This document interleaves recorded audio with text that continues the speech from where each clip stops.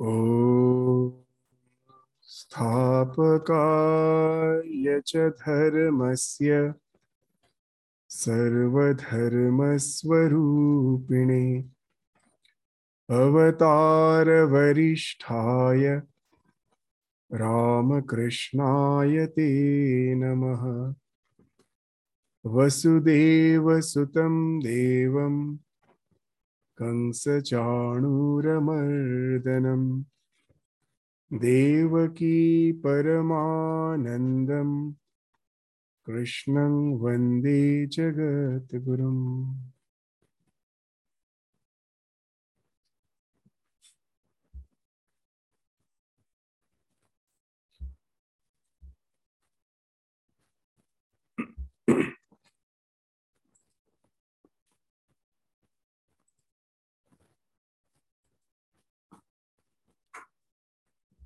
So in the last class, we were studying the 10th sloka of the 3rd chapter of Srimad Bhagavad Gita, where we find that the concept of yajna has been introduced.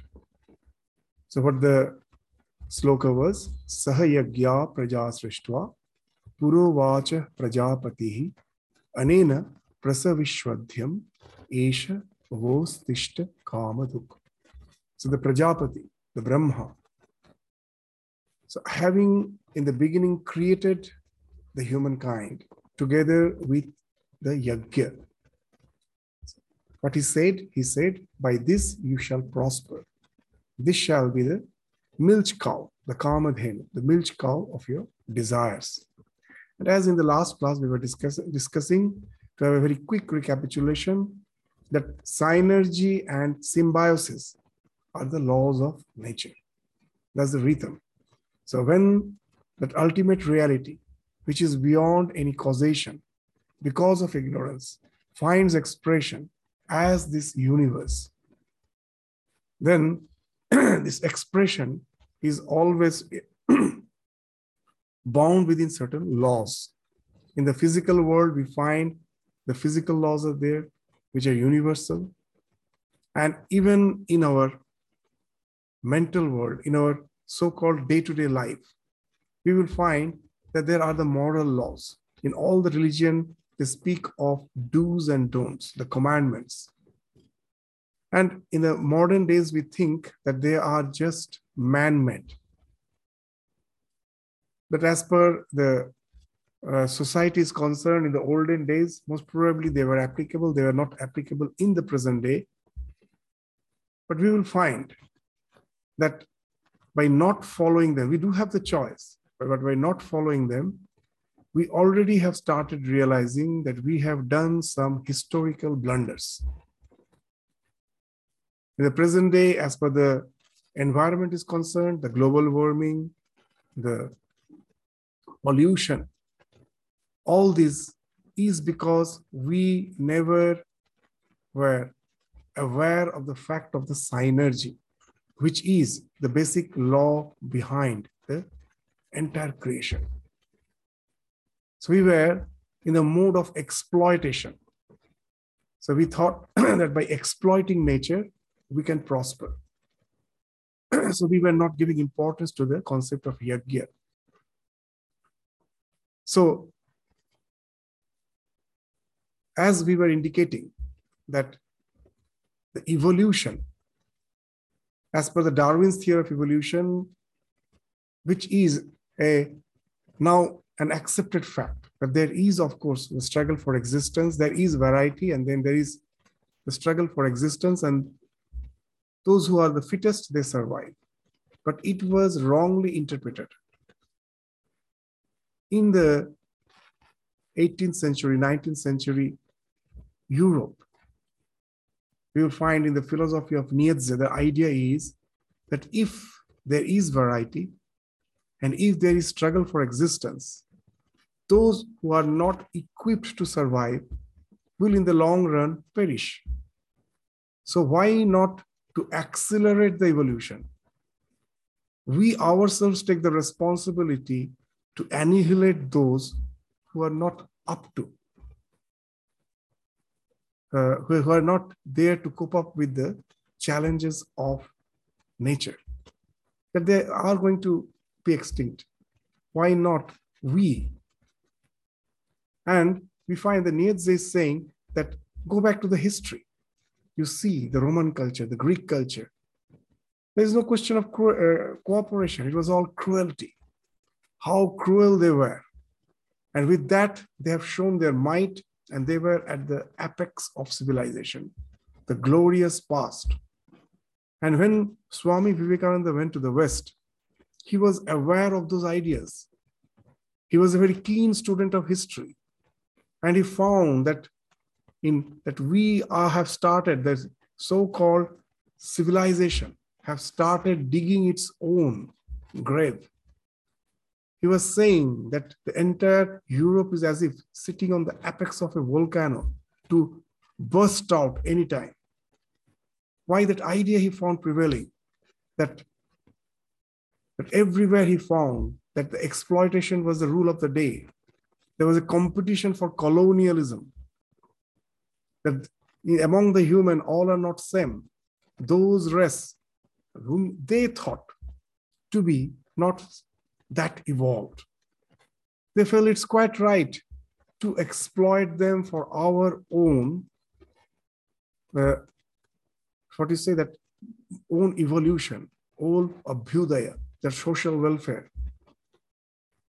And Swami Vivekananda in one of his lectures indicating that if the Roman culture, the Greek culture, which you always exemplify as the ideal of human civilization, if that was there, where are they? They become extinct. You are just citing the example of the days of their glory, but could they maintain it? They're gone. They're nowhere there. Where they were ruling, the spiders are weaving the cobwebs there. Nothing remains. It's just ruins and ruins alone. So where have they gone? And then we find in many places, Swami Vivekananda is vehemently opposing the way that Darwin's theory was being interpreted. And in the last class, we just indicated that he told that evolution never happened through the competition that you speak of. It might have happened accidentally in one or two places through competition, but the general norm of evolution is through cooperation, is through synergy. And in a very simple way, he gives an example. Just take the example of a theater, a full packed, that's full house theater, where some theatrical performance is going on. And suddenly there is an announcement that there is fire. Please move out, exit. And we find all becomes frantic. They're all running hither and thither. There's a huge chaos, there's stampede, only a few could escape. Most of them are just burnt alive. And there's a huge disaster. After saying this, Swamiji is asking, would you say that the few who escaped are more evolved? It was most probably a matter of chance. Most probably they were sitting near the exit. Somehow they managed. They have created that chaos and somehow they have managed. Such type of evolution do have happened in few cases, but that's not the general. The general norm throughout the history of the entire existence is what he's saying, that in the same theater, after the announcement, if the people would have decided, you will find, even when you are in the plane, they say that in the case of mishap, that you have to form a crew. The same thing in the theater, Swami is saying that don't be impatient, don't panic, just calmly form a queue and try to come out of the hall slowly. If they would have cooperated that way, most of the people would have come out. And Swamiji is saying most of the evolution has happened that way. When Swami Vivekananda was saying this, the idea of synergy, the symbiosis, was yet to develop in the modern biology. They were yet to keenly study the nature to find out that it is, yes, the competition was there, but it's not that only those who were equipped better to face the challenges of life, they have evolved. There are many creatures who are supposed to be extinct, still exist because there was synergy, cooperation. To give a common example, that when the whale, who is a predator, when sometimes he will be simply relaxing with its mouth open, and the small fish know very well that this is the time when if we enter into the mouth of the whale, there's a reason why they want to enter. That the whale with its all the teeth with stuck up with all the flesh, the teeth like any other creature, that will get infected. It will fall off if it is not clean. The small fish know that now the whale has opened the mouth, is relaxing. It is the time, it's not going to devour us. It is this small fish they will enter, and it's their food. They will go on plucking up all those bits of fleshes which has got stuck between the teeth. And the whale will never close its mouth. Though being a predator, it's never going to close its mouth. And this whale and this small fish, they exist together. Or the shark, it's not the whale, actually the shark. When the shark is moving, they're also moving with them. They never harm each other. They know it's a win-win situation. That we exist, you also exist, I also exist. Like that, innumerable throughout nature. There are innumerable examples of this synergy, which has resulted in the evolution. So as in the last class we were saying, if we take the meaning of yajna just as a fire sacrifice, it won't make any sense. It just mystifies the subject. That when God created the creation, he created humankind and he taught them this yajna and you should do yajna.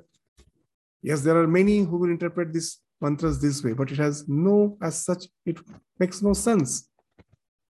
Yajna means here this idea of interdependence, this idea of give and take. In this society, I simply cannot just simply take without giving. This give and take is a basic principle of life, without which existence is not possible.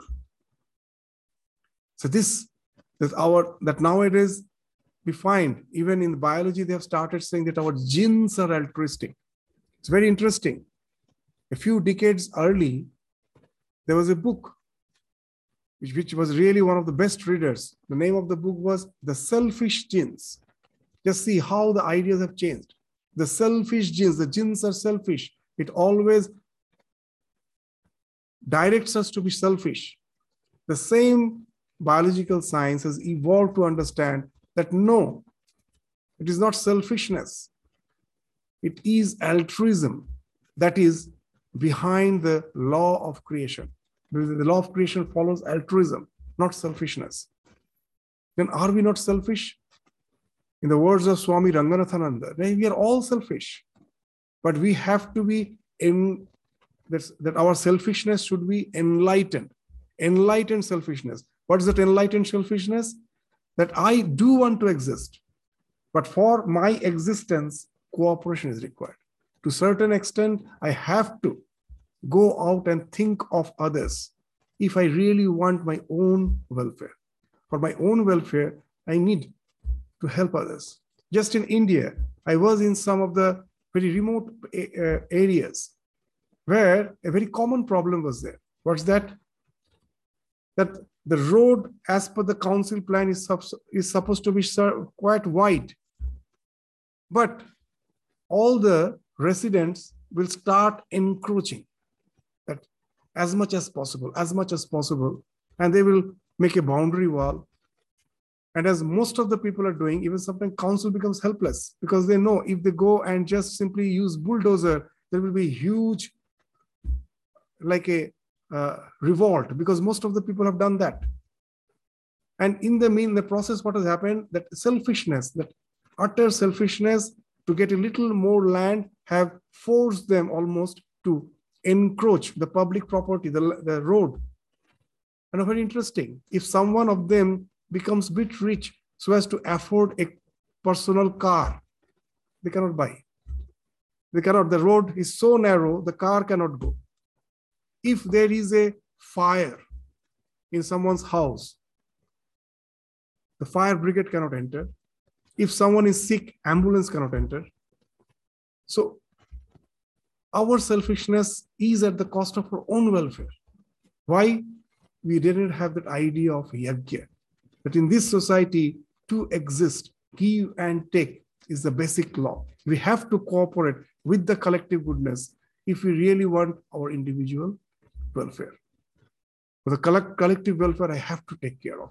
And this idea of synergy is the what is meant by the word yajna in the Bhagavad Gita, when this idea of yajna has been introduced in the 3rd chapter. So now let's proceed to the next mantra, next sloka.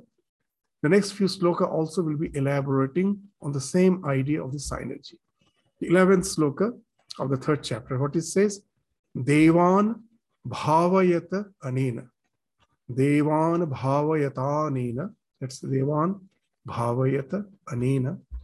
Te deva bhavayantu vaha parasparang bhavayantaha. This parasparang bhavayanta is the most significant phrase in this sloka. Parasparang bhavayanteha sreya param avapsata.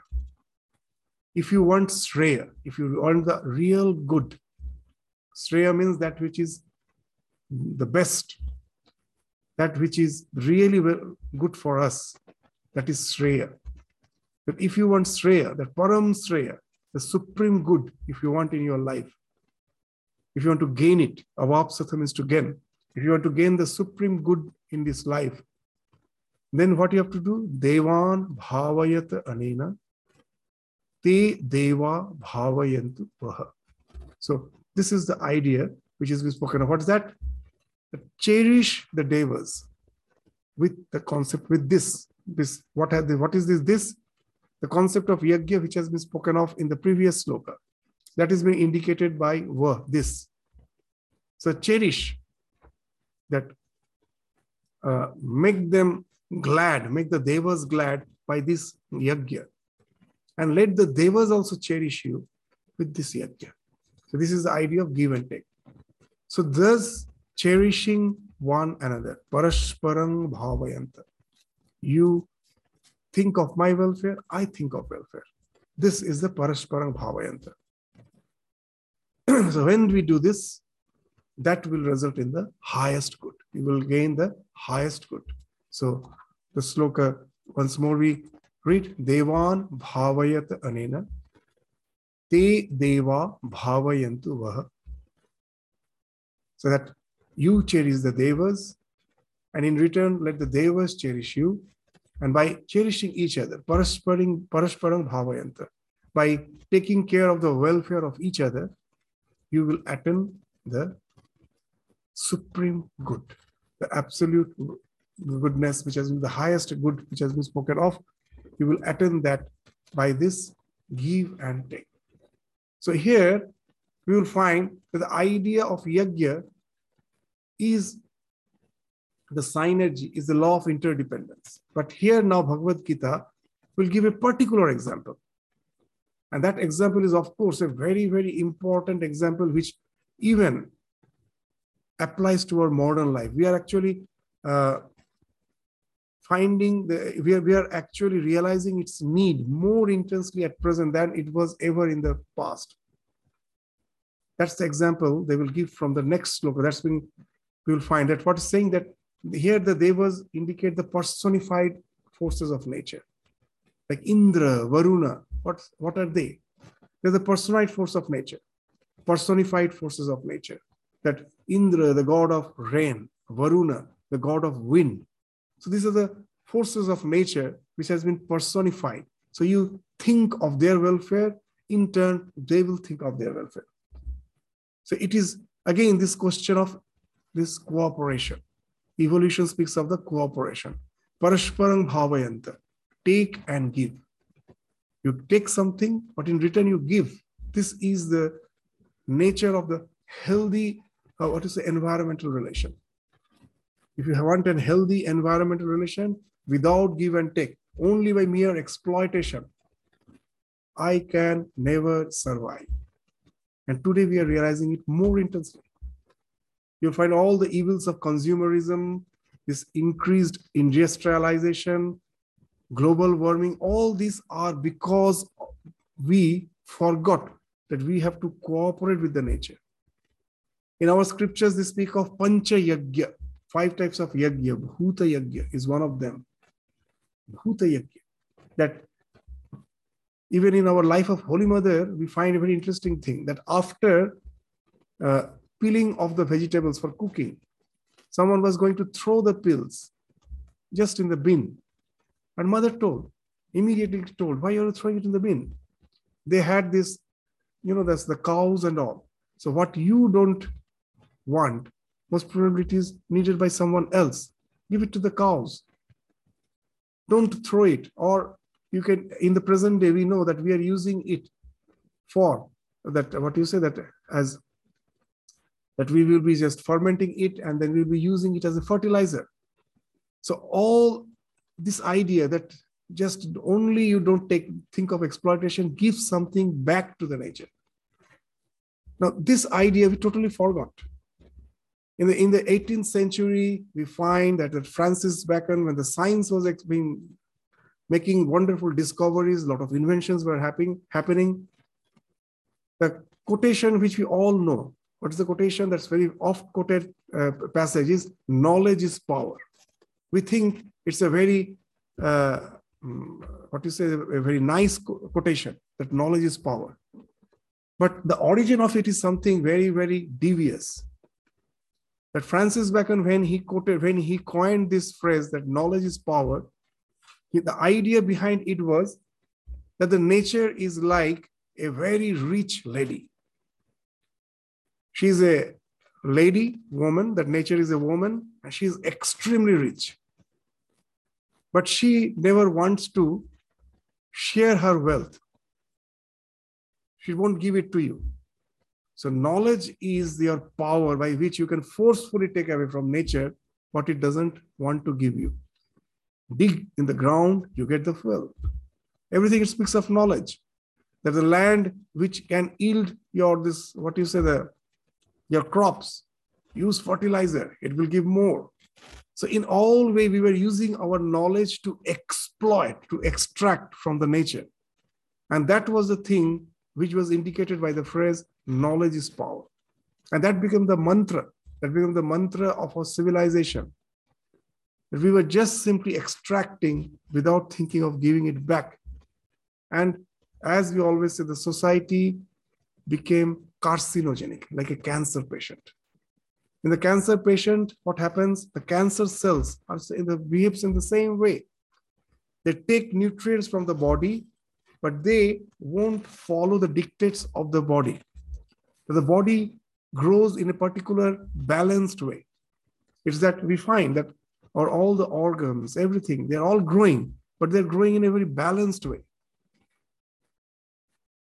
But these carcinogenic cells, they want to grow beyond this without following the balance which is already in the body. They want to outgrow. And that's how the tumor is formed. From the rate in which they're supposed to multiply, they start multiplying at a much faster rate.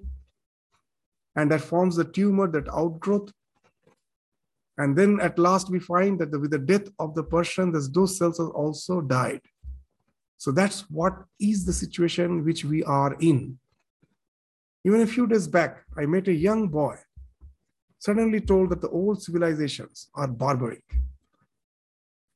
They have no culture. Isn't it that that in the present civilization is much more educated, much more civilized? So I asked that boy very calmly, just see this old civilization which you say are barbaric. They have no education, no culture. They were existing for 50,000, 60,000 years. That's what, as per history, we can trace back. For how long they're staying, we don't know. Just the Aborigines of Australia, we say 50,000, 60,000 years there. And we came, invaded them, they are barbaric, we are having culture. And in 200 years, we don't know whether we will exist another 100 years or not. Now say, who is more civilized? Who are barbaric? The barbarics are the one who comes and attacks other and at the same time spoils their way of living, and at the same time they don't know how to maintain their own existence. They are barbaric. So isn't it we who are barbaric? The so-called we who identify ourselves with the modern civilization, that it came and destroyed the civilizations which were there for thousands of years, quite well adjusting with nature. And then we come in the name of our education, in the name of our advancement, come and exploit them. And now we ourselves don't know where to go, that we are as if in the verge of extinction ourselves. This global warming, everything, we are like helplessly, we are just witnessing just the floods, the forest fire, the bushfire, everything. Nothing we have control over. With all our science, with all our technology, we have dug our own grave. In the name of liberation, woman liberation, we all find in this world a very interesting thing. With all this movement, we think is going to change the world. That for thousands of hundreds of years, there was a lot of exploitation, but at the present, you will find what? In the name of this all liberation movement, you go to house. Can you disagree to the fact that domestic violence has not increased? Family violence has not increased? What has happened? Because in the name of freedom, we want our own freedom at the cost of others. In most of the places, that's the you will find that the basic cause of all our suffering, I want my freedom trampling over others' freedom. We don't have that idea of let us respect each other. And in the present, you will find that this divorce rate, violence, family violence has increased intensely. Government has to spend a lot of money for coping up with all those problems. The present civilization, because of its stupidity, does all sorts of mistakes, and it is a diseased society, and government, to show its compassion, has to just take prevention measures, the cure measures, instead of taking the prevention measures. Why it has happened? Because there was no preventive measures. We have allowed them to happen, and now it's a fake compassion is what, oh, let us go and cure them. Where was the preventive measure? No preventive measures. The preventive measure is parashparang bhavayanta. Respect each other. In the present world, we think of equality, and that equality is like the equality of the crabs. If you keep that a number of crabs, say 10, 20 crabs in one, say a pot, the pot is open, that it is not covered, it is open, and the crabs are inside the pot. They can easily come out. They start crawling. It's a very interesting thing. These crabs can never come out. When one starts crawling up, the other will drag it down. And none of them can come out. So they all are inside the pot. Easily they can all come out, but they won't come out because they each are dragging each other, and they just have to be bound in that pot alone. In the present world, with all our so-called the culture and civilization, we will find this equality isn't just in dragging, nothing else. For everywhere we will find that people are very conscious about others' rights and privileges, and they think that is transgressing the social structure, and they will just use the law, use everything to bring others down. And then we are all equal. This is one way, but the Vedanta, the Gita, speaks of equality not by pulling each other, but by just raising up. How? By respecting each other. I revere you as a Deva, you revere me as a Deva. The God is within me, the God is within you. We respect, we acknowledge that fact that you are divine, I am divine. If you see the marriage ceremony, very interesting. There, the bride is supposed to think as the groom as the Shiva. And many I have seen has complained that, oh, our culture has, because after being influenced by this modern education, because this sometimes little learning can be a very dangerous thing. They say that I am supposed to think the husband as Shiva, and he has the right to exploit me throughout the life. I thought that's a total misunderstanding. Just if you go to the marriage rite, you will find a wonderful thing. You will find in all the so-called Hindu marriages, the groom, he will be having something sharp in his hand. It is either a knife, small knife, or it is called that, the betel nut cutter, something sharp in his hand. Many they just follow this ritual without knowing why is this something sharp is there. Even some things the Rajputs will be having the sword. They say it is just to show their valor. No, it is not. The significance of the ritual is very interesting. The idea is the man who is having the sharp thing, what it signifies, the one with whom I'm going to get married, she is Shakti. She is the feminine principle of the divine. With her cooperation, I am going to cut the bondage of ignorance, Maya. And this knife signifies that the bondage of Maya I'm going to cut with the cooperation of this person. So it is not that the bride has to think of the groom as Shiva. The groom has to think of the bride as the Shakti. This is the parasparang bhavayata. Have respect for each other. So that in the moderns, in the name of freedom, all the liberation movement, that idea itself is lacking. That my freedom is not at the cost of others. Let us try to accommodate. You will find in a small child, when he goes to the school, the father gives him some pocket money. When he comes back, the McDonald's is there to lure him. He enters, and whatever he finds, he takes. He never thinks. The moment he has the need for gratification, he goes and immediately gratifies. The same person, when he has grown up, he is married. It's not that the McDonald's doesn't lure him anymore. Still, it lures him. And now he has more money in his pocket than he used to have as a student. But when he now really feels like having something, the moment he is approaching, now he's a responsible person. The first thing what happens in his mind, his family's members will come into his mind. My son, my daughter, my wife, they are there. So what he will do, he will go and buy the things, go at home, share with them. A small child, the irresponsible child, was just satisfied in gratifying his own, all the so-called the gratifications. But the moment what speaks of the responsibility has grown up, he's sharing with others. This parasparang bhavayant, if it is not there, the society cannot exist. That the basic law of the society of any civilization is renunciation and service.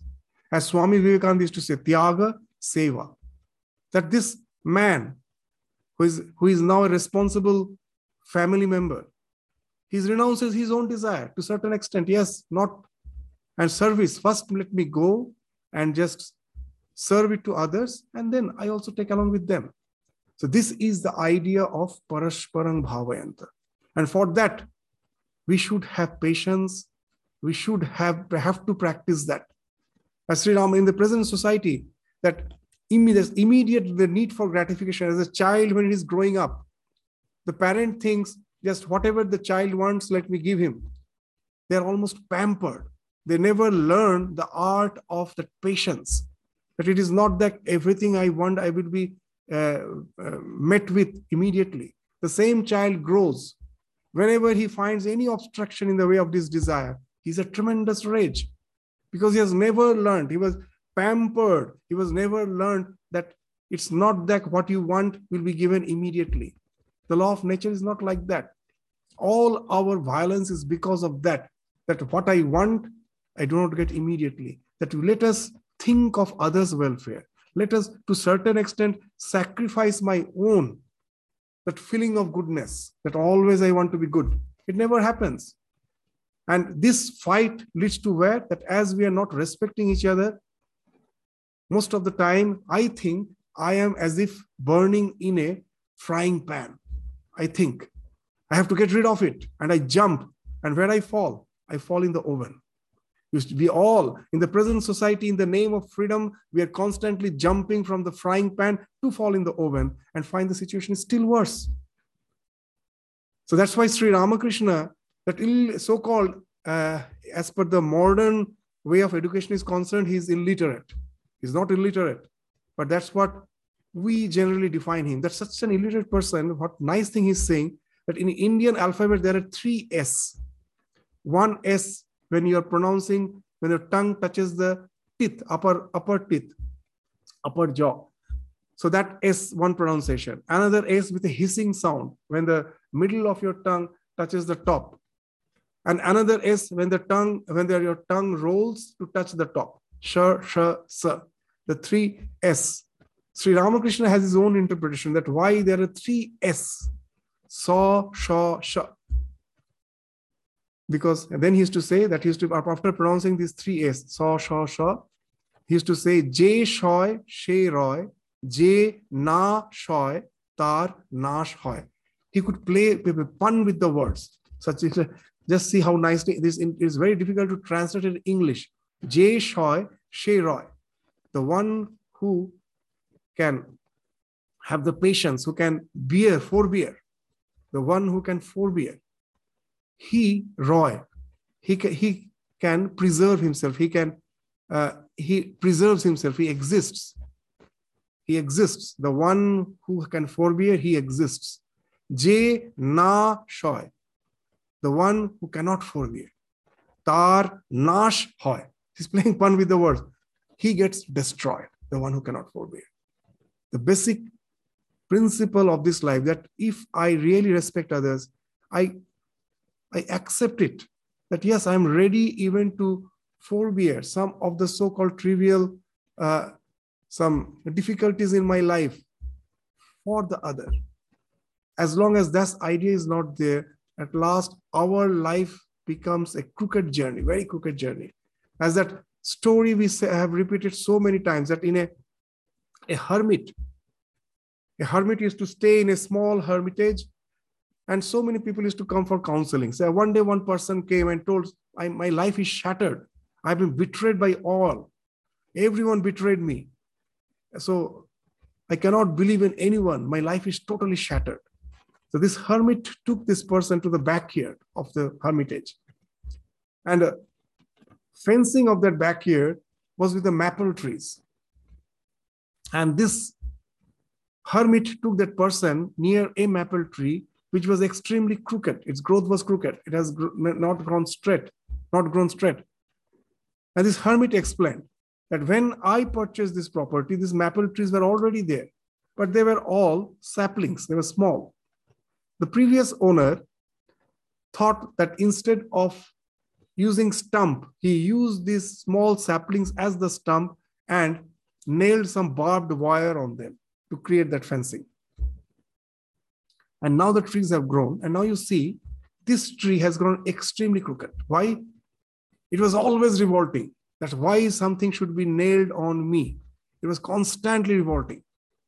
It never accepted the fact that something should be nailed on me. And its growth is so crooked. And now you come. He took him to another tree. The barbed wire has passed to the core of the tree. This is now a very big tree. The trunk has grown very thick, and the barbed wire has just gone through the center, and the tree is straight. And this hermit told, see, this tree accepted the fact that it is going to be with me. I cannot escape from it. It is going to be with me. As he accepted, it has not in any way hindered its growth. What's the thing? In life, challenges will be there. As human beings, Holy Mother used to say in very simple words that in your kitchen, when you keep the utensils together, there will be some tinkling noise. They will clash with each other. So when we as a human stay together, we all are unique. We are not the same. We have varied temperament. There will be some conflicts and cooperation. That doesn't mean we have to simply fight and separate. These conflicts are okay. But at the same time, if that idea of parashparang bhavayante is there, that I respect the divinity within you, you respect the divinity within me, and then we are ready to forbear that small, trivial difficulties of life, then our growth can be like that straight tree, where there is that it has not become any way crooked. That's the lesson which we have to learn. These perennial philosophies are something which cannot be simply thrown in the trash box. It speaks of the laws, and they are real laws, because laws, it can be, if anything can be broken, that is no more a law. Law means that cannot be broken. If I try to break it, I will be shattered. It is not going to be broken. There's just as that we always say that gravity is a law. If you say, I don't believe in gravitation, you're not going to fly.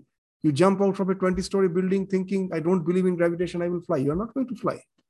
You will fall down and just crash and die. So similarly, this parashparang bhavayanta, based on the concept of yajna, is a law. With that, he has created, the Lord has created this creation. Saha yajna prayasashtva. Unless following that law, we have that attitude of parashparang bhavayanta, where we respect each other, so that we follow the law of give and take, that you cherish me, I cherish you. There cannot be any existence. We will be destroying the nature, we will be destroying our relations. We will be just everywhere there will be destruction. Destruction within the family, destruction in nature, destruction in society. Countries will be fighting, war between the nations. Everywhere you will find that everyone out of greed, when it thinks of only me. All the so-called, this international fights, is everything because of this idea of me alone, which leads to this type of destructive war. All the civilization, which we brag of, has at last helped us to invent this arms of destruction, nothing else. So sophisticated there. They can just simply kill us. They can simply annihilate the entire civilization. Is that the product of our civilization? Is that the product of our knowledge? So there we find the scripture very plainly saying, this is the law. You cannot break it. So to follow the law, have this idea of parashparang bhavayanta, give and take. So this is the thing which has been spoken of in this sloka. The next sloka, what it says, the same idea is being repeated. Ishtan bhogan hivo deva dasyante yajna bhavita tai dattan apradaya ebhya yah bhunte stena evasa. So devas, being cherished by the yajna, will give you the desired for objects. Ishtan bhogan. Ishta means desired. All the bhoga, the objects of desire, which you desire for. So the deva will give you, dasyante will give you. Yajna, why they will give you? Being cherished by the yajnas. So just see this limited idea of yajna is being exemplified as the law of the entire universe. So they will, by being cherished by the yajnas, that what you are offering, they will give you back. Tai dattan apradayibhya, the one who doesn't, who enjoys the objects, without giving to the devas, without offering in return, they are verily a thief. Yo bhunte stena evasa. So if you just take the yajna, it means that after giving, you can have the prasadam. That when you are having a worship, if you take it in a limited sense, that yes, that whenever I have something to myself to have to relish, I bring the first fruit, the first mango of the season. Without taking it directly, I offer it to the divine, and then I have it as the prasadam. So here the idea of give and take is there, that I offer it to the divine and then I'm having it as prasadam. But this is a limited sense. It is also good. It's not bad. That it helps to sublimate my emotions. It helps to sublimate my passions. That the simple greed is getting converted into devotion. It's good. But here, if you take the yajna in that limited sense, its purpose, it will serve a very limited purpose. Yes, it will help me to grow spiritually by transforming, by sublimating my passions into devotion. That I like something, I offer and then have it as a prasadam. Then what happens? The thing which I like, that I'm having, but now the devotion has got linked with it. So it's good. But if you take in the idea of yajna with which this Gita has, Bhagavan has used, you will find that it is not that limited yajna. In the next succeeding slokas, the idea of yajna will be elaborated with an example that will speak of yajna, which is not meant in the limited sense, which speaks of some chakras, the cycles, the oxygen cycle, the nitrogen cycle, the rain cycle, all these cycles that will be cited. The rain cycle will be cited by Bhagavan, Sri Krishna, in the 14th and in the 15th slokas. We will be just proceeding to them gradually.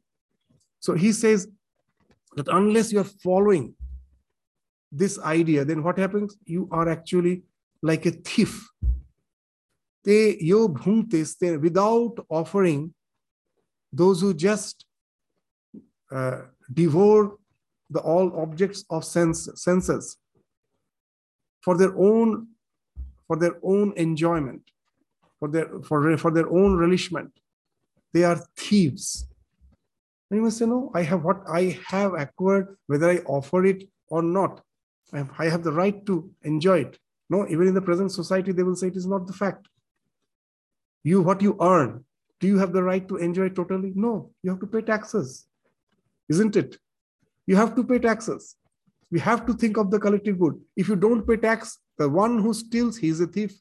The one who doesn't pay tax, isn't he a thief? He's also a thief. That's the idea here. That if you are not paying the tax, you are a thief. That you have no right to enjoy without giving the due which the society has. So you have to pay back. When I was in Fiji, the Fijians, they had no idea of cultivation, but still a wonderful way they used to thrive. How? That the land is very fertile there. So they will go, they will just get the tapioca very easily. That it grows like anything. But when they are harvesting the tapioca, very interesting. There itself, they will again plant a few of them there itself. If they just harvest the 10 of them, 2 of them they will plant it there. And then the rest they will take. Because they know that from that, again, I'm going to get my next harvest. So though they're not doing any planned way of cultivation, but it was there for thousands of years. They were doing the same thing. So unless you are giving back what you get, you are a thief. That you will be resulting in the mass extinction of the flora and the fauna. If everything is for me. The present, we had this COVID. The present COVID, we'll find a wonderful thing that all the scientists are becoming aware of the fact that the extinction of the flora and fauna can affect us in the form of viral infection. In the present day, the viral infection has become rampant. One after the other, it is coming. The reason, with the extinction of the flora and the fauna, especially of the fauna. Now, there are various viruses who actually feed on, they thrive on some other animals. And those animals are not suffering. Means as through ages, this virus, they also want to survive. So when they find a host, at the beginning, it will be havoc.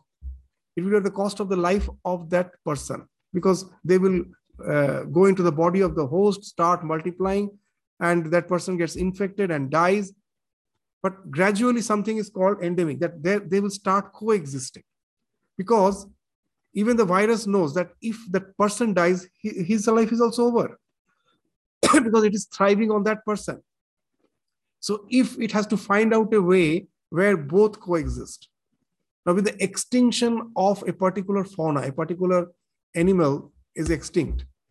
Now this virus will try to find a new host, and it will take time for it to really again coexist with it. In the process, that there will be thousands of casualties.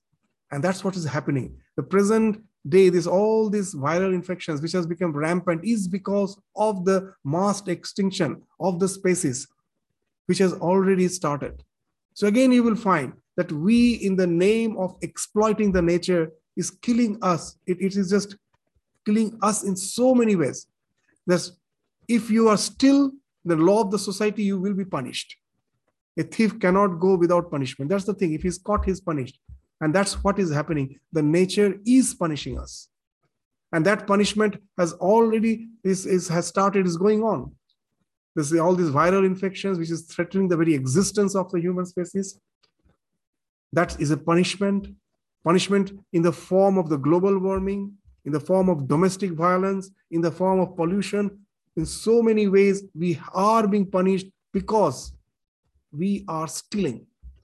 We are stealing in two ways. One, we are exploiting the nature, and sometimes, and in another way, we are not paying the taxes. We don't give back what we get from nature. So what is required is this understanding with the nature, with your other beings, with your relations. If that is not there, if that instead of understanding, if it's exploitation, it is at the cost of your own existence. And that is a law which Bhagavan is speaking again and again. So follow that law. Don't become the master. Don't think yourself as the master of the universe. Know that you are just a part of a bigger game, just a part. Play your role there and be detached. That's the idea of Karma Yoga from a much broader sense. Bhagavan is building in here. That you are a part of a bigger game. Be aware of that bigger game and just play your part, and don't start grabbing too much. So there, that the question of nispriha, the detachment comes. That I just play my part. I am aware of the bigger picture. In that I have a role to play. I do to sustain myself, get from the nature, but I have to give it back because that's the law of nature. If I simply try to grab, I become carcinogenic, I die, and I also destroy others. So this is the idea Bhagavan is gradually developing through all these slokas, one by one. So this 13th, the 14th, the 15th, the 13th sloka also, what it says, yagya shishta, the remnants of the yagya, after this offering, what remains, that you have the right for that, yagya shishta, that the remnants of the yagya, ashina, the eaters of the remnants of the yagya, santo muchyante sarvakil vishay. He is freed from all the sins. Yes, in many of the religious beliefs, we find that we shouldn't take food just for our own self. First, we offer it to the divine, and then we take, and then we become cleansed. If you take prasada, it's a good idea, and a limited idea is very good. But we have to expand it in the idea that, what's the idea? That again, that after offering, that whatever I have got from the society, that my education, everything, it is a society which has provided me. I am now a responsible citizen. My intention is to first serve the society, and whatever remains for me, if I take that, then I am cleansed from all the sin. And otherwise, bhunjate te tu aghang papa ye pachanti atma karana. But the one who cooks food only for themselves is committing sin. It's not only the food. His idea is that whatever you are enjoying only for yourself is resulting in sin. So that's the idea which is spoken of in the 13th sloka. We will go on this discussion. These discussions are very, very relevant for not only this present days. It is relevant for as long as as we exist. Any creature on this earth exists. These are relevant because they are the basic laws of nature. We forget them. The nature has its own way to work because the laws cannot be broken. They will go on working. And now we have to decide what we choose, whether to follow the law or to break it. That we have to choose, and that will decide our destiny. So we will go on with the discussion of the succeeding slokas, which follows in the same line of thought again in the next class. With this, we stop our discussion today. Thank you all. Namaskar.